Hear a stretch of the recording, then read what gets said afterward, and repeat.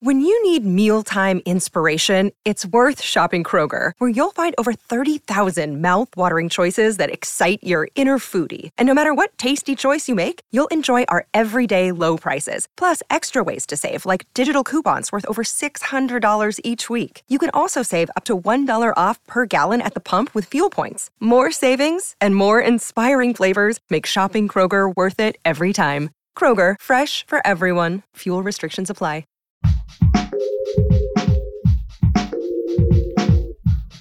What if you could become a better person, not by working harder, but by taking one small step a day? And not because you're a bad person now, but because there's something inside you that's ready for more. How to Be a Better Person gives you one tiny step a day you can take to be the person you want to be. My mission? To help you live your best life. Hi, and welcome to How to Be a Better Person. I'm Kate, your host and author of the book, How to Be a Better Person, which has 401 ways to make a difference in yourself and the world.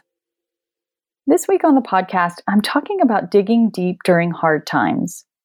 I'm recording these episodes before the election, so I don't yet know the outcome. And honestly, even by the time these episodes air, I still don't think we'll know the outcome. But I do know that we've been whipsawed by the news cycle already for the last 4 years. And the run-up to the 2016 election wasn't exactly a cakewalk either. Right about now, we've been at it a long time. It's easy to feel exhausted, depleted, maybe even hopeless. I'm recording this episode on the morning after the Senate Republicans confirmed Amy Coney Barrett. Last night, Elizabeth Warren tweeted, "Remember that hope isn't given to us, it's created by us. Tonight, I urge you to dig a little deeper, to stay in the fight." And that's what this week's episodes are all about, staying in the fight, whether that fight is political or personal, and continuing to create our own hope. Today, I'm talking with Brooke Thomas about how the tough times are an invitation to reconnect both with our bodies and with who we are at our core. Brooke is the creator of 2 wonderful podcasts, Liberated Being and Bliss and Grit. She's an embodied coach and teacher of the realization process, and she runs an online community dedicated to embodied awakening, liberated being. I think of her as your spiritually awake bestie who grounds you, helps you wake up out of whatever illusion you've gotten hooked by, and makes you laugh. And I know she's been through her share of hard times and has developed a practice to both heal from past hard times and to stay supple and grounded during present tough times. I'm really excited to absorb her wisdom. Brooke, it is so great to have you here. Welcome. Thank you, Kate. It's so good to be here with you. So you're an embodied coach. Can you tell us what you mean by embodied? Sure. It's really the ability to step out of the mind stream, all that we've been taught that we're supposed to be, and all of the thoughts that we have about who we are and what's going to happen, and to connect with our lived truth as it's arriving in a moment. And so that has a lot to do with body, connecting to the body and what it experiences, but it's also more than that too. So it's not just tracking a bunch of sensation. It's also how we're able to be aware and where we are able to be aware, like how we're relating to ourselves and to other people and to the world. Excellent. And that sounds so good right about now. So what's your story? How did you come to be on this path doing this work? I think, like any of us who follow a calling, I was literally born to do this work. So for me, it started from day one. I had a birth injury, and so I grew up with chronic pain and neurological issues. I had trauma in my younger life as well, and through my adolescent life and young adult life. And so I had to heal. It came to a place, particularly in my physical body, when I was in college, where it was either really continue down a route of a very miserable life, like being on constant painkillers and constantly at doctor's offices and being really low functioning, or find a different way. And so that was the breaking point for me. And it has continued, for a long time now, decades of leading me into a really fulfilling life. Yeah. Right. So I met you at the point on the path when you were a rolfer, so a body worker who specializes in the practice of Rolfing, right? You were my Rolfer in Brooklyn, New York. And yeah, I did that for 20 years. Yeah. 20 years of Rolfing. And we've talked a little bit about how you made a transition between being sort of a body nerd, like at that time, Rolfing is a wonderful practice and it helped me so much, but it is really about like focusing on the body, to being more of an embodied nerd. And could you talk to us a little bit about like how your calling and your path sort of started at the body and how it's evolved to where it is today? Yeah, it's a funny thing, and I'm endlessly fascinated by this because I'm not alone here. So many of my colleagues took a similar road unknowingly. It certainly wasn't the plan. So Rolfing, quote unquote, fixed me. I had significant chronic pain and mobility issues at a very young age. I feel like I was 80 when I was in my early 20s, and I got better. And so I became a practitioner and I helped other people feel better in their bodies. And when I started Liberated Being, that began as a podcast called Liberated Body. And I was talking with a variety of body nerds, lots of people who engage with the body in many different ways.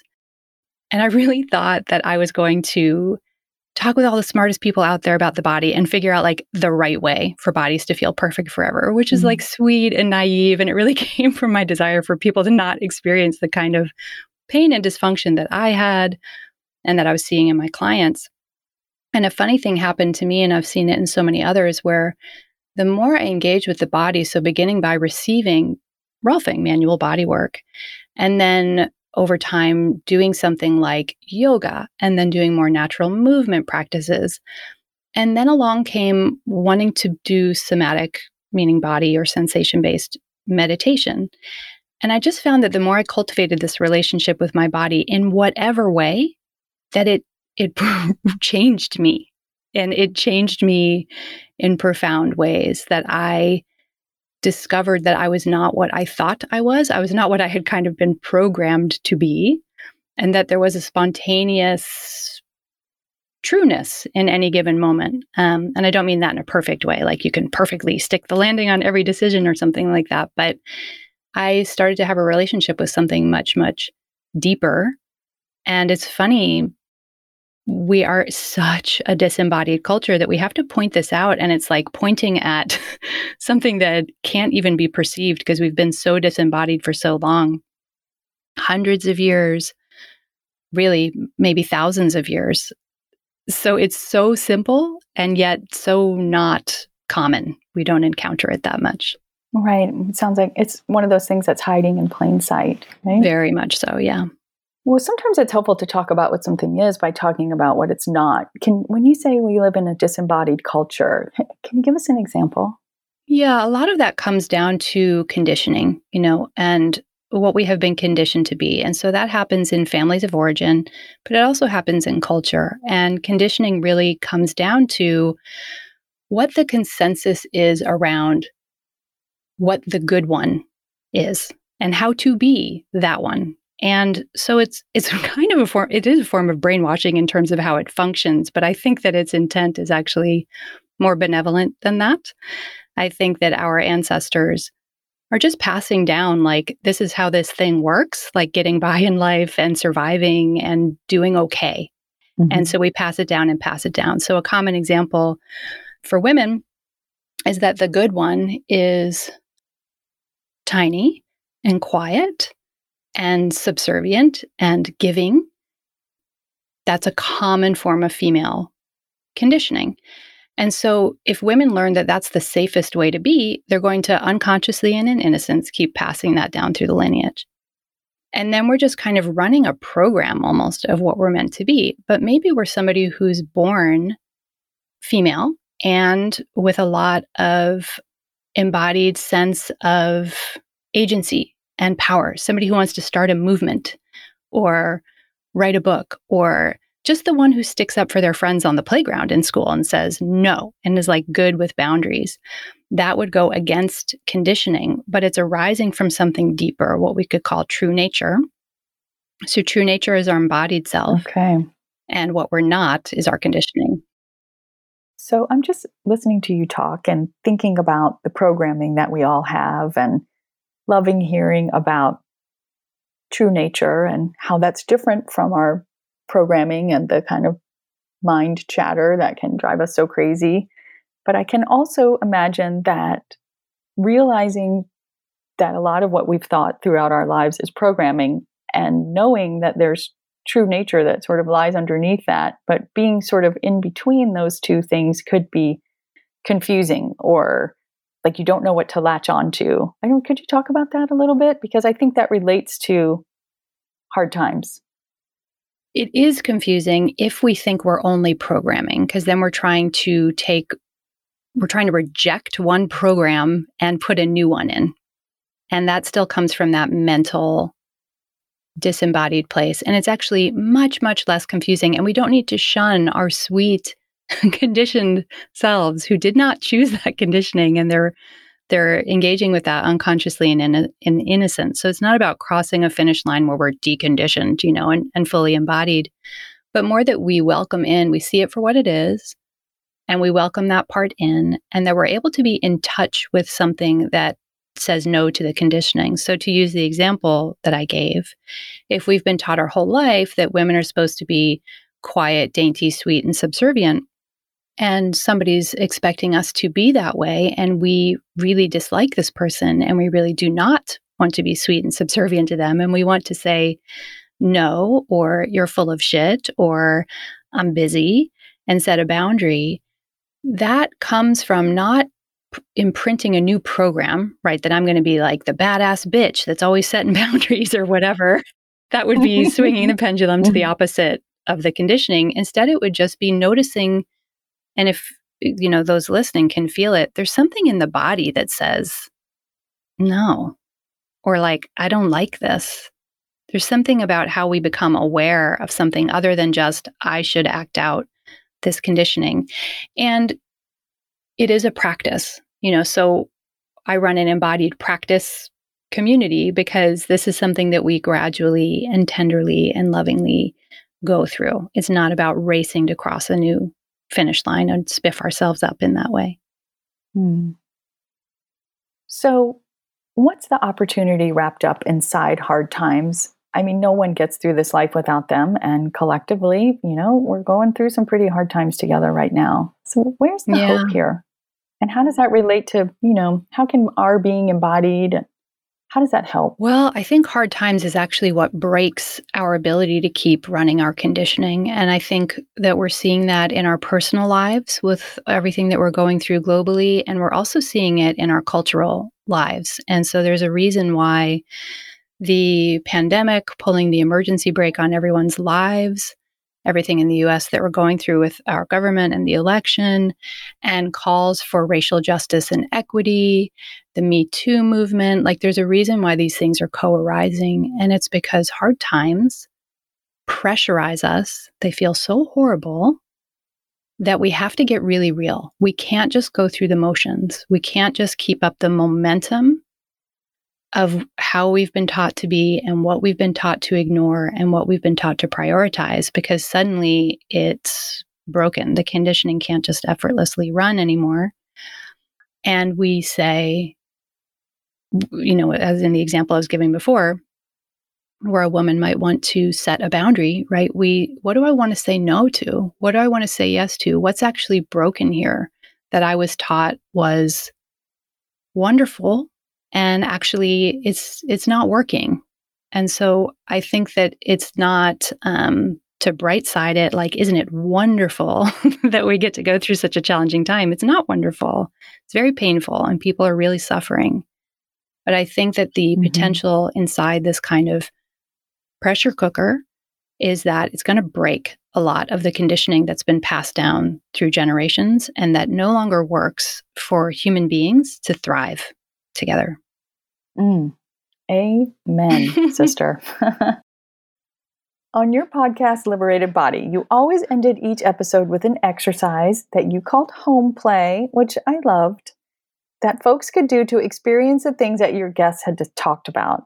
So do you have a practical takeaway that my listeners can try to help them feel more embodied during a time when it's very easy to get lost in a swirl of thoughts?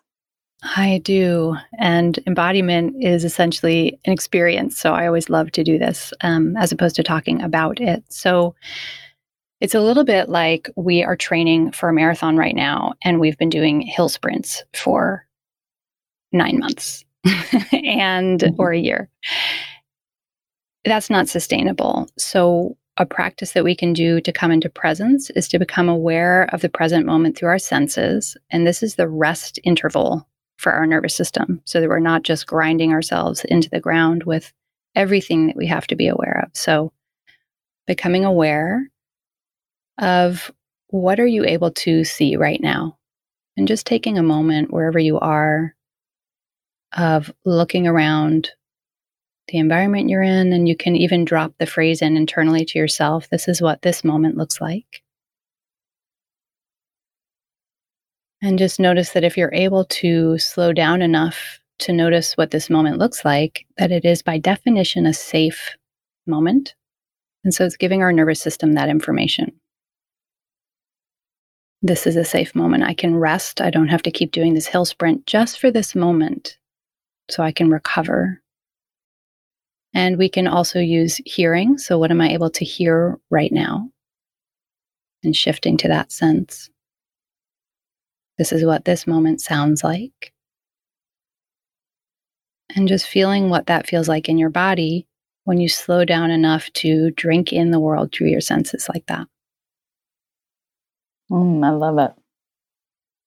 I'm going to come back and replay this episode. You can talk me through it. Good. Anything else you'd like to share with us? No, I think just on the tails of that home play, giving ourselves permission to rest is not bypass. It's actually the ability for us to grow our capacity and to show up and to be in the challenging times and to meet this moment. So I'm seeing a lot of people who are overwhelmed, and there's this feeling that if they aren't overwhelmed, they're doing something wrong. And we really need to give ourselves the rest interval as well. So I would say, give yourself permission to have that. My dog would like that very much. She's, I don't know if you can hear her. She just whined at me. Yeah, dogs are good at that. I think it's Eckhart Tolle calls dogs the guardians of being, which I really appreciate. Oh. They're like, just be. Yet another reason to love a dog. Mm-hmm. So for folks who want to connect with you more, where can they find you? So liberatedbeing.community is where the practice community lives. And that is about to expand with some other teachers, which I'm really excited about. Ooh. And the podcast is called Liberated Being, and my personal website for coaching is brookethomas.me. Awesome. Thanks for being here, Brooke. Thank you so much. Hi, it's back to me, Kate, again. So Brooke gave us a wonderful tiny assignment that if you didn't do during the interview, I invite you to go and do now. And that is to just sit quietly and see what you can see, and then hear what you can hear, so that you can bring your attention into where your body is in this moment.